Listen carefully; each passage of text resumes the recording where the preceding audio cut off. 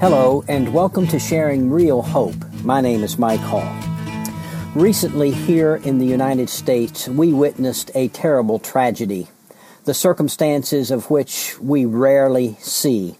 A young man walked into the Sunday morning service of a small country church and unloaded hundreds of rounds into this congregation, killing 26 people and wounding another 20. He literally wiped out 40% of that congregation.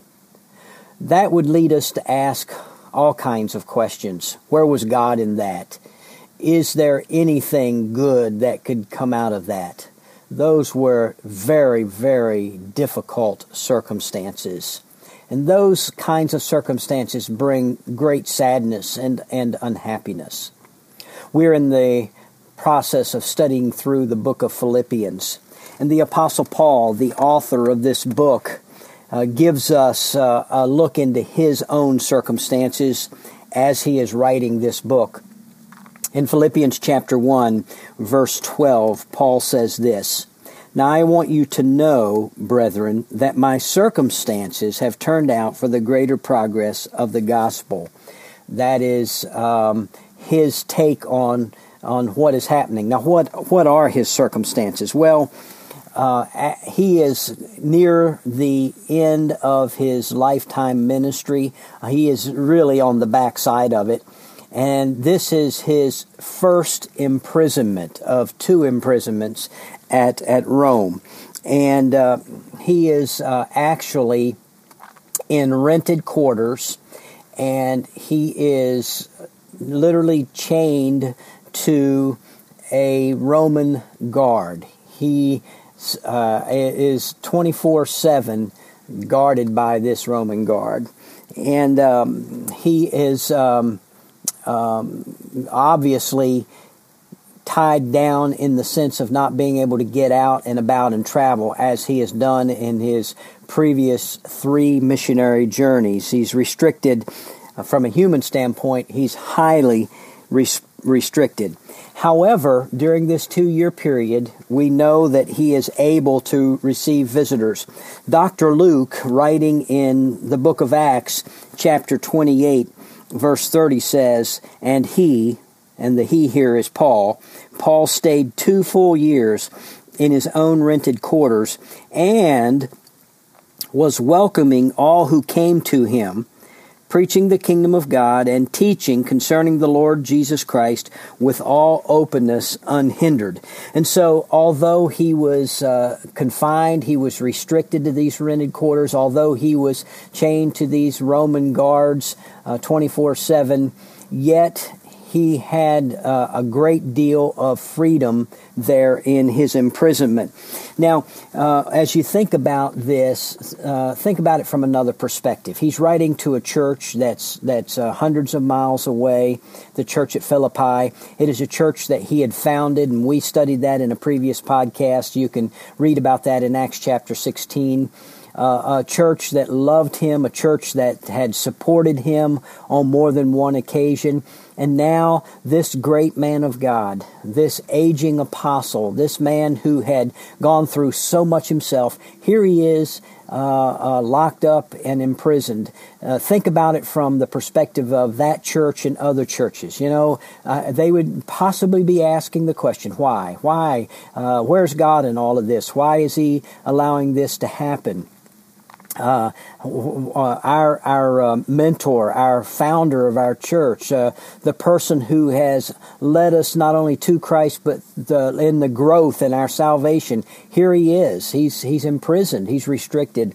That could bring some angst, some wondering, some questioning. But Paul says again, back to chapter 1 of Philippians, verse 12. "I want you to know, brethren." I want to encourage you. I want to strengthen you. I want to comfort you here. I want you to know that my circumstances have turned out for the greater progress of the gospel. So Paul could have responded to his circumstances in any number of ways. He could have developed a victim mentality and said, "Lord, I've served you all these years. Look, I've been beaten with stripes. I've been stoned and left for dead. I've been shipwrecked. I've gone through all of this, and now here I am in the closing years of my ministry, and you have me locked up in a Roman prison." That could have been Paul's response. He could have taken the victim route, but obviously he did not take it. He says, "Here's my take on things. I'm here, and what's going on is the greater progress of the gospel." Verse 13 says, "So that my imprisonment in the cause of Christ." And I want to stop right there. He's not being imprisoned because he is a common criminal. He's not being imprisoned because he has broken the law of God. He is there in the cause of Christ. He's in prison. He is a prisoner, not of Rome, ultimately. He is a prisoner of Christ. And he says, "My imprisonment in the cause of Christ has become well known throughout the whole Praetorian Guard and to everyone else." He says, look, the gospel is making forward progress, and it's affecting the whole Praetorian Guard. Now that was most likely the imperial guard that was a part of Nero's court, Nero's army, all the way into the very palace of Caesar. And so it's these different guards would be with him 24/7. Can you imagine what they saw? Can you imagine? Here's a group of hardened soldiers that literally kill others with their own hands. There weren't any guns. They didn't shoot from a distance. We're talking about killing others with swords and knives and whatever other handheld weapons they would have. These are hardened men. And can you imagine them observing this aging small apostle as he loves on people, as he ministers to people, as he does his own personal prayer life and reading and studying, and as he interacts. And can you imagine these hardened soldiers begin to soften and to break down as they see the authenticity and the reality of Jesus Christ in Paul, and they are converted, and then all of a sudden it starts spreading throughout the Praetorian Guard, and it goes, the scripture says, to everyone else, and I'm sure that refers throughout the whole palace, Caesar's palace, and from there, wherever else it may have gone to. Paul said, that's what's happening. That is what is happening. The gospel is going forth. Verse 14, and that most of the brethren, trusting in the Lord because of my imprisonment, have far more courage to speak the word of God without fear. He says not only are people coming to Christ and the gospel moving forward here through what's happening, but he says other believers in this area are being emboldened. They are getting the courage to speak up when they see what's going on with me, even in my imprisonment, even with these soldiers and the connections there. He says they are getting courage to speak the word of God and to preach the gospel as well. Now, he says in verse 15, some, to be sure, are preaching Christ even from envy and strife, but some also from goodwill. The latter do it out of love, knowing that I'm appointed for the defense of the gospel. So Paul says that there are different motives that are going on here. He says, I recognize that some people that are speaking up, they're doing it with the wrong motive. In other words, there are some people that don't like me and don't like what I'm doing, and they're envious and they're jealous, and so they're going to do what they do with the ultimate aim in mind to hurt me. He says, but look, I'm glad that the gospel is being preached. And he said, but there are others that are doing out of love. They love me and what I've done, but more than that, they love the Lord Jesus Christ.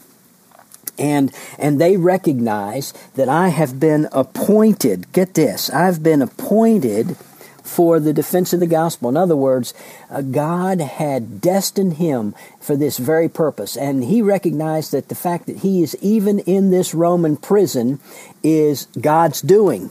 It is God's doing. He is not on his own time. He's on God's time. And so he says, I am here because God wants me to be here. Verse 17, the former, those that were doing it out of envy, the former proclaimed Christ out of selfish ambition rather than from pure motives, thinking to cause me distress in my imprisonment. But here is Paul's response to all of it. He says, what then? Only that in every way, whether in pretense or in truth, Christ is proclaimed, and in this I rejoice. And so Paul's response to all of this is, hey, I'm here for the cause of Christ. I've been appointed to be here. It is God's will that I'm here. It is for the furtherance, the forward movement of the gospel, and it is emboldening others, and no matter what is going on here, I am rejoicing. That is what it is. I'm rejoicing because God is doing something special here, and He's using my circumstances, and I'm going to experience joy. I'm going to rejoice in these circumstances. And then Paul goes on to say in the end of this verse 18, yes, and I will rejoice. And I will rejoice. And so he is anticipating the future in that statement. I will rejoice. And what I want to do on the next podcast is talk about what Paul is anticipating. So I want to just encourage you again today, as I end this podcast, to take the time to sit down and read through the book of Philippians. Read through and ask God to speak to your heart. Become acquainted with it. Let's go through this journey together and get the most out of it that we can, so that God can affect our lives and change our lives. Until next time, God bless. Thank you for listening to this edition of Sharing Real Hope. We hope that you were encouraged in your walk with Christ by what you heard. Please take a moment to email us with your questions, prayer requests, and comments. Our email address is sharingrealhope@gmail.com. Again, that's sharingrealhope@gmail.com. Or you can visit our website at sharingrealhope.org. Until next time, keep living in and sharing real hope.